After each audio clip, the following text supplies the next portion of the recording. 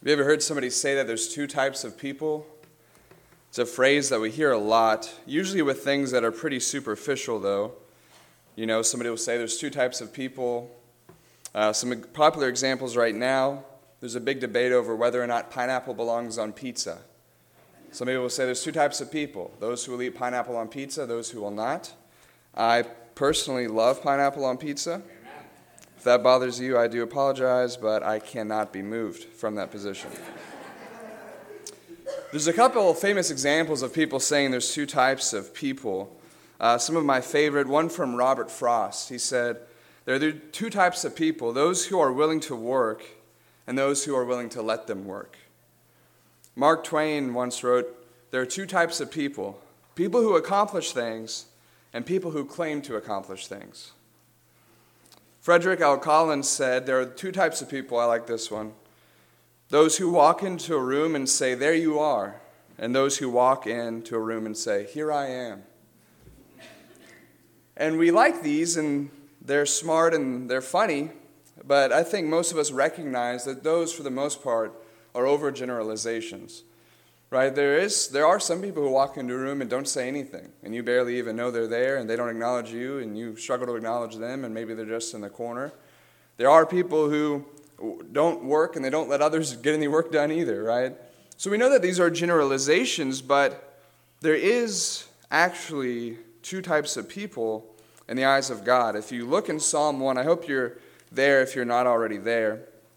And here we know that this is true because it's what God says, and it's not just an overgeneralization.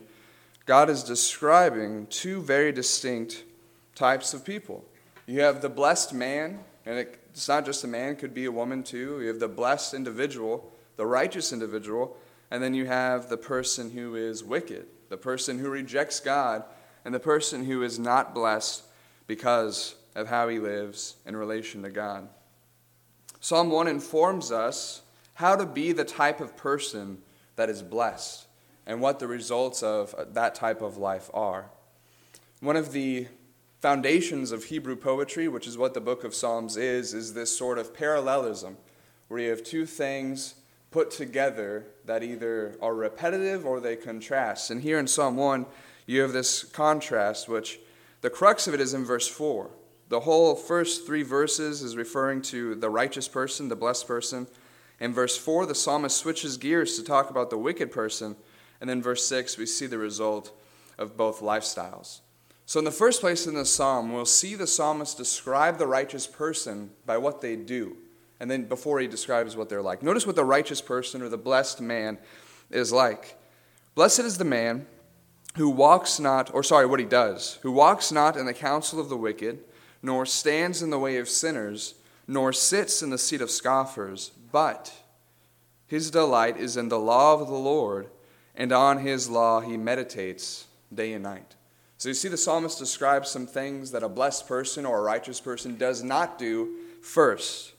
And a righteous person, a blessed person, does not join in the activities of sinners.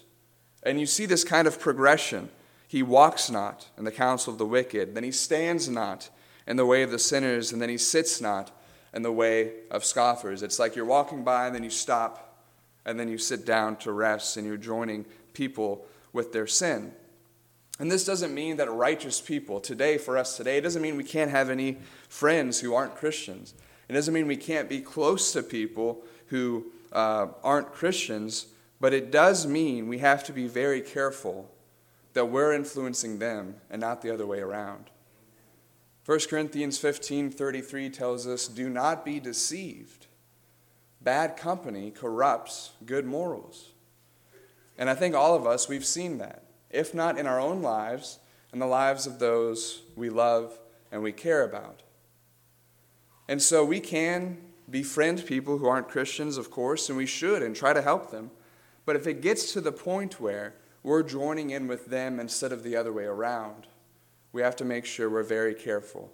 And if we can't be a good influence around our friends who aren't Christians, maybe we need to reconsider who we spend our time with.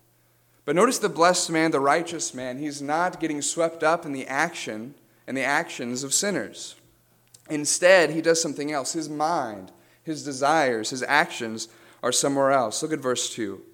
And you have that contrast there, that conjunction. But instead of hanging out with sinners and engaging in their actions, instead his delight is in the law of the Lord. And he meditates on it day and night. The righteous person does not need to be coaxed or convinced into reading God's word. Notice that. His delight is in the word of God. You don't have to beg him or bribe him to get into God's word. He wants to do it. He does it willingly, and he does it passionately. And the result is, because he delights in God's word, he doesn't go along with sinners and their sinful actions. A righteous person finds joy and sustenance in the scriptures. This is a theme throughout the book of Psalms. In Psalm 119, the longest chapter in the Bible, the longest psalm, it's really just a poem about the benefits of God's word and being a person who reads God's word and being a person who lives according to God's word. And in Psalm 119, I think it's interesting that you find the psalmist describing that he loves God's word more than things that we usually consider necessities. In Psalm 119, verse 62, the psalmist says, he arises at midnight to praise God because of his word. The psalmist, the righteous person, loves God's word more than he loves sleep. In Psalm 119, verse 72, the psalmist says, the law of your mouth is better to me than thousands of gold and silver pieces. The righteous person loves God's word more than wealth. And then in Psalm 119, verse 103, the psalmist says, how sweet are your words to my taste, sweeter than honey to my mouth. The psalmist loved God's word more than food. And you put those together, you get the picture of somebody who is more encouraged by, more engaged in God's word, and they find God's word more important to them than even the physical things of sleep, wealth, food. It's like Jesus, right, who said, you shall not live by bread alone, but by every word that proceeds from the mouth of God. And when Satan was trying to tempt him with that physical desire of eating, Jesus said, Satan, I have more important things to do. I have a sustenance that doesn't come from here. I feast on the word of God. And then notice the righteous live according to God's word. It's not just that they desire it. It's not just that the blessed man's a good student of the Bible. It's not just that he reads whenever he can and he does all of these reading plans and he completes them and he's always reading and he's memorizing. It's not just that. He lives according to what he reads. He lives according to what he studies. The righteous person does not just enjoy God's word, they allow it to dictate their lives. And one does not need to be a scribe or a preacher or have a preacher's office to meditate on God's word day and night. Really what this is saying is that every decision you make ought to be filtered through God's word and decided by God's word. Look at Joshua chapter 1 and verse 8. And this is Joshua, you have this transition in the leadership between Moses and Joshua. And you can imagine from Joshua, he would feel like he's got some pretty big shoes to fill. Moses, the guy who helped liberate us from the promised land, the guy from Egypt, the guy who led us through the Red Sea, the guy who's our number one chosen leader, handpicked by God to lead his people to the promised land, has been replaced. How could Joshua be successful? God tells him how he could be successful. Verse 8, God tells Joshua, this book of the law, God's word, shall not depart from your mouth, but you shall meditate on it day and night, so that you may be careful, notice this, to do according to all that is written in it. For then you will make your way prosperous, and you will have good success. If we want a blessed path, if we want a prosperous way in our dealings, if we want to truly be a person growing closer to God, we must not only delight in God's word and go to it often, we must not only meditate on it as often as we can, but we need to live according to it. We need to put those things into practice. And that's what the blessed man does. And I know that we're busy. I know that there's a lot of things we need to do. There's a lot of things we need to get done, and we need to have time to rest, time for ourselves and for our family. But we can chisel in the time to meditate on God's word day and night. One thing I've been trying to do, and I think is helpful, is Even if you feel like you don't have time to read God's word, just set 10 minutes aside and read the Sermon on the Mount. And I think if you read the Sermon on the Mount, if you just set 10 minutes aside every day to read the Sermon on the Mount, I'd be willing to guarantee your life and your outlook would change. It would change the way you dealt with other people. It would change how often you prayed throughout the day, I think. I think it would change the way you looked to God throughout the day. Just 3 chapters in the book of Matthew, Matthew 5, 6, and 7. And it takes almost no time at all to read that, to meditate on that, to allow that to be in our head really can make a difference. Because the blessed man, the righteous man, delights in the law of the Lord and meditates on his word day and night. So that's what the righteous do. Next, notice what the righteous are like. The psalmist says, this is what this man does, this is what he's like. And he compares him, as we sang not too long ago, to a tree planted by streams of water. This righteous man is like a tree planted by streams of water that yields its fruit in its season, and its leaf does not wither, and all that he does, he prospers. So notice that righteous person, what is he like? He's like a tree planted by streams of water. I don't know if you've ever planted a tree before. I know I've planted a couple trees, not just because of my name, just happenstance. My father owns some land in Colorado, and he wanted to plant some aspen trees. I don't know if you've ever seen these aspen trees, but they're beautiful. They've got the white bark and the nice green leaves, and in the fall, they totally change to orange and yellow and red, and they're bright and they're vibrant and they're beautiful. But one thing about aspen trees is they take a lot of water. My dad's land is actually in one of the driest counties of Colorado, right in the middle of the state. And he planted about 4 aspen trees, and they've been there for about 8 years now, and they've never gone over 2 feet tall. They're not dead, but I don't think they're alive, right? They're just there, and they're just sitting there, and they're not growing, and they're not doing anything. It doesn't have the water it needs to grow. But if you're a tree planted by the streams of water, you've this steady influx of what you need to be able to grow.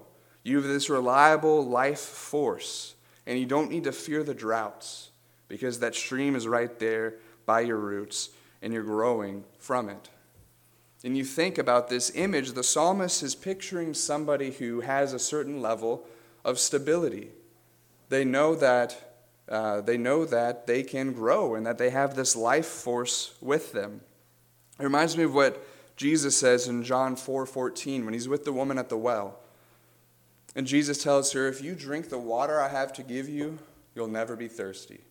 And of course, he's not talking about physical water. He's talking about that spiritual sustenance. And Jesus says there that those who follow him, those who go to him, they have within them a spring of water welling up to eternal life. And because you're plugged into Jesus and you have that sustenance, you have that stream flowing by you, if you will, you are permanently spiritually sustained in Christ. And you have the refreshing presence of God's word and him and his word and in you, causing you to grow and causing you to be successful. It also yields its fruit in its season. This tree planted by these streams of waters, this stable tree, it's also dependable. It produces fruit when you'd expect it to produce fruit. It grows. It blesses others. When you think about a tree, when it produces fruit, it does that kind of in a way to populate itself, but also it's a blessing to others, isn't it? When you go out and you can pick something from a fruit tree and eat it and it's delicious, it's a blessing to others. The righteous are like that. Not only do they grow as they're expected, but they bear fruit. Us as Christians, that has application, of course, not only in growth and maturity, but also in evangelism. We're expected to do that, to bear fruit, to bring others to the Lord, at least to try our very best. We're expected to be a blessing to others, and just like a tree that you can go to, and you see that it's grown, see that it's matured, see the fruit of its growth, you should be able to go to a Christian and see the same thing. I'm reminded of the parable Jesus gave in Luke 13, 6 through 9, of the fig tree that wasn't producing fruit.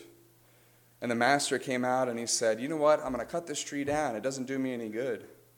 And the servant says, well, let's wait. Let's dig a hole around it, put some manure in it, wait and see if it bears fruit. And the master says, okay, I'll wait, But if I come back next season and there's still no fruit, I'm going to cut this tree down.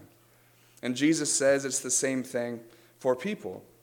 God expects us to bear fruit, and he's patient with us, and he's merciful with us, and he allows us to, if we're not growing, if we're not bringing others to the kingdom, he gives us some time to be able to try to do that, but eventually the patience runs out. Notice what Jesus says in John 15, 1 through 6, if you would. John 15, 1 through 6, one of the I am statements of Jesus. He says, I am the true vine, and my Father is the vine dresser, somebody who takes care of vines, a pruner. He says, every branch in me that does not bear fruit, he takes away. And every branch that does bear fruit, he prunes, that it may bear even more fruit. Already you are clean because of the word that I've spoken to you. He's speaking to his disciples. He says, abide in me and I in you. As the branch cannot bear fruit by itself unless it abides in the vine, neither can you unless you abide in me. I am the vine, you are the branches. Whoever abides in me and I in him, he it is that bears much fruit. For apart from me, you can do nothing. If anyone does not abide in me, he is thrown away like a branch and withers. And the branches are gathered, thrown into the fire, and burned. Notice that if we are in Jesus, if we are in the true vine and a branch of that true vine, we can grow because we're tapped into that life force. We're like that tree planted by the streams of water, and we're expected to grow and to mature and bring others to him and to bear fruit and to be a blessing to others. And if we're not, Jesus says, we're cut off and we're cast away. But the righteous person, the blessed man, is the one who is like that tree. Thankfully, God is merciful, and he's patient, and he allows us the time to bear fruit. But if we're not growing, if we're not at least trying to bring others to God's kingdom, we ought to take an inventory of our faith. And maybe there's something we need to get over. Maybe there's a temptation we're falling into. Maybe there's something we need to pray about and to strive to do better. But the righteous person is like a tree that bears fruit.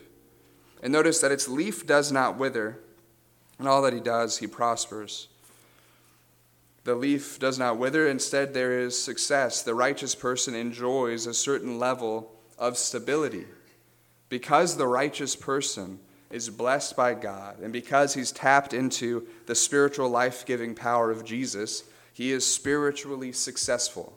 He does not experience ruin and wither and decay from a spiritual sense. Why? Because he's in Christ. He's built his house on the solid foundation. Think about what Jesus says in Luke 6, 47 through 49. The same thing he says really in Matthew 7. Remember about the wise man who builds his house on the rock? But in Luke, in the gospel according to Luke, he says that the wise man goes out to build his house, and he digs down to get to the bedrock. He digs through the sand. He does the work that's necessary to get all the sand out of the way so he can get the bedrock, and that's where he builds his house. And the flood rises, the stream breaks loose against the house, and it could not shake it because it had been well built. Jesus says, however, but the one who hears and does not do my words is like a man who built a house on the ground without a foundation. When the stream broke against it, immediately it fell, and the ruin of the house was great. You see, if we're going to have stability in our life, come what may, no matter what our job may present itself with, no matter what the condition of our spouse and our relationship with them is, whatever may come up in our life, if we've built our house on obeying the words of Jesus, there's a level of stability there. God promises that. And just like the righteous person's leaf does not wither, the one who builds his house, the house of his life on doing the words of Jesus will not come to ruin. So you see the righteous man, what does he do? He avoids the activities of sinners. He delights in God's word. He obeys God's word. And because of that, he's like a tree that has an ever-flowing source of life, that grows and matures and produces fruit to bless others, and whose leaf does not wither. There's stability and there's success in the future, not because he's earned it, but because the God he serves is that great. There's a contrast here, though, in verse 4. Verse 4 starts out, the wicked are not so. We're going to see what the wicked are like here in verse 4. The wicked are not so. It's pretty plain. In the first place, the wicked are not like the righteous. It's a very drastic difference.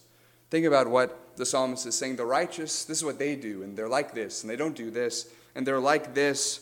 Beautiful extended metaphor. What are the wicked like? Well, they're not like that.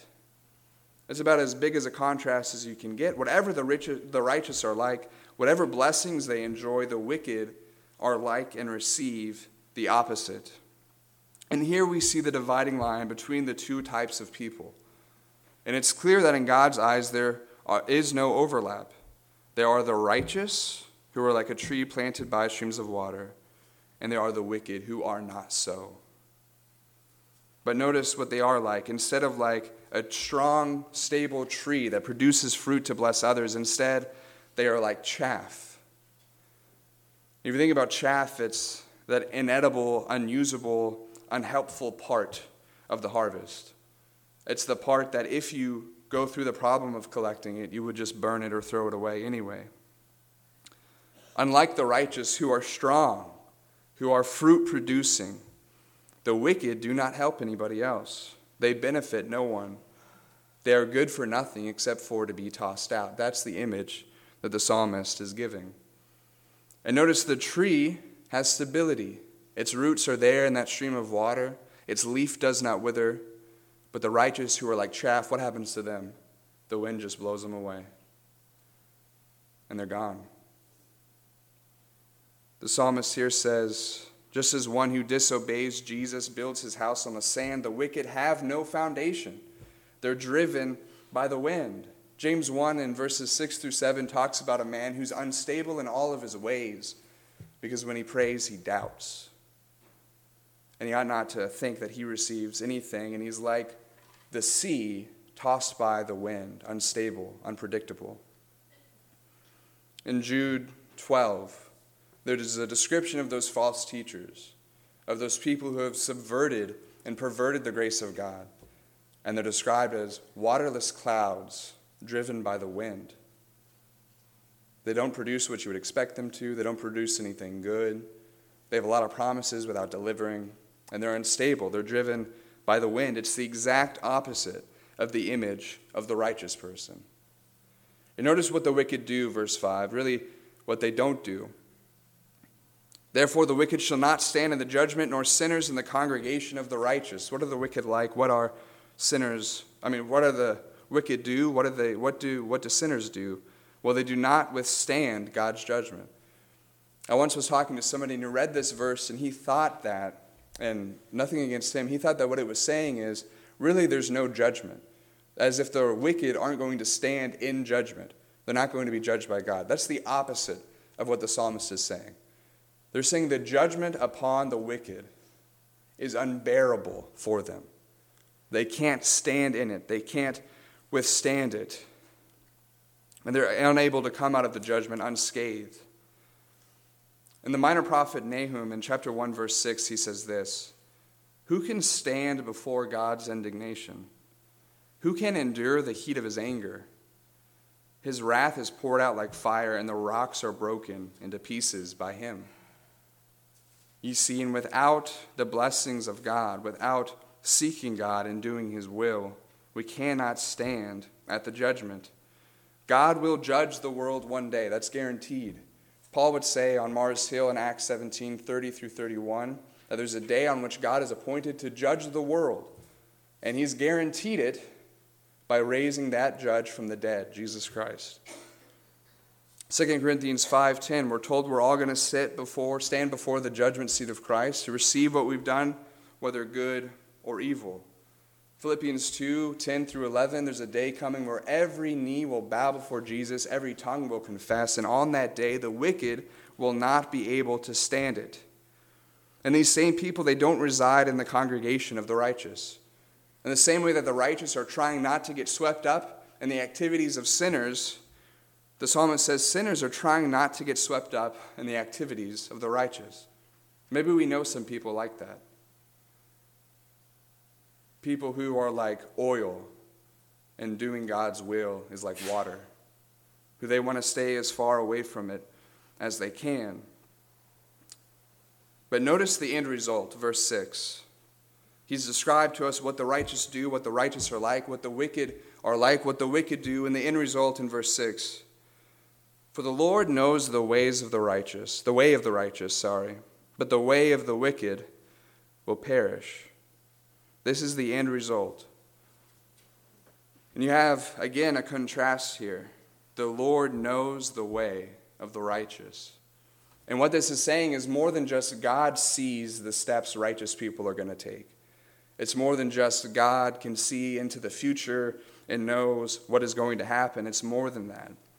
Literally, this phrase translated here as knows the way means to guard the way. The Lord guards the way of the righteous, and the Lord rewards those who are righteous. And that means that the righteous do not need to feel insecure. They do not need to feel afraid. They know that the Lord is looking out for them. They know that the Lord is protecting their future. But the path of those who reject God ultimately leads to destruction. It's the opposite. God looks out for the path, protects the path of the righteous, but notice the path of the wicked. It will perish. It leads to destruction. Unlike the path the Lord protects, this is a path that leads to ruin. The Proverbs writer tells us that the way of the transgressor is hard. It leads ultimately to destruction. Paul visions those who will be punished with eternal destruction away from the presence of the Lord and the glory of his might. 2 Thessalonians 1:9. These are those who do not know God, who reject the truth of God, rather, and do not obey the gospel. Paul envisions in Philippians 3:19 those who are enemies of the cross of Christ. And he says their end is destruction. Their God is their belly. They glory in their shame with minds set on earthly things. We see here and a lot of different other places in the Bible that there are two types of people. There are those on the path that the Lord protects and looks out for, and there are those on the path that leads to destruction and nothing good. And while generally we speak in generalizations about there being two types of people, it is true that in the eyes of God, there are only two types of people, the righteous and the wicked. We might say, well, I know some people and they're not Christians, but they're not wicked. They're not bad people. Maybe not from our perspective, but they have sinned against an eternal God. And for that, there is an eternal consequence. And they might be successful here temporarily, but there is a day on which God will judge the world in righteousness. The good news is about all of this is that though there may be two types of people, we get to choose which type of person we are. And more than that, if we'll orient ourselves towards God, if we'll seek to be that blessed man or woman that we read about here in Psalm 1:1-3, God will help us along the way. By his mercy, by his grace, by his strength, and by his love, we can be the person he wants us to be. But it starts by coming to him in faith and repenting of our sins, repenting of that wicked way that leads to destruction. Confessing that Jesus Christ is Lord and God, and being immersed with him in baptism, and the result is we're put on that path. God plants us as a tree by those streams of living water. If you've yet to do that, if you're not a righteous person in the eyes of God, today's the day to change that. And it's not something you can earn. It's not something, well, if you jump through enough hoops and do enough things, then you'll be righteous in the eyes of God. You have to rely on the mercy and grace of God. And he's provided us a way through his Son to be a righteous person. But it doesn't stop there. You got to walk the walk. You can't just talk the talk. You have to not walk in the counsel of the wicked. You have to not stand in the way of sinners. You have to not sit in the seat of scoffers. You have to delight in his word. You have to meditate on it day and night and allow it to influence and affect and filter all of your decisions. Maybe you've started that path as a righteous person, as a blessed person, but you've gone off course. Today's the day to fix that, to come confessing to God, and he'll put you back on the right path. Maybe you've never been planted by God, by those streams of waters. Maybe you're like chaff just blowing in the wind and you feel directionless. God wants to help you. And if you come to him on his terms, he will save you. He will make you righteous, and you will be blessed. If you have a need to come forward, please do so while we sing this song.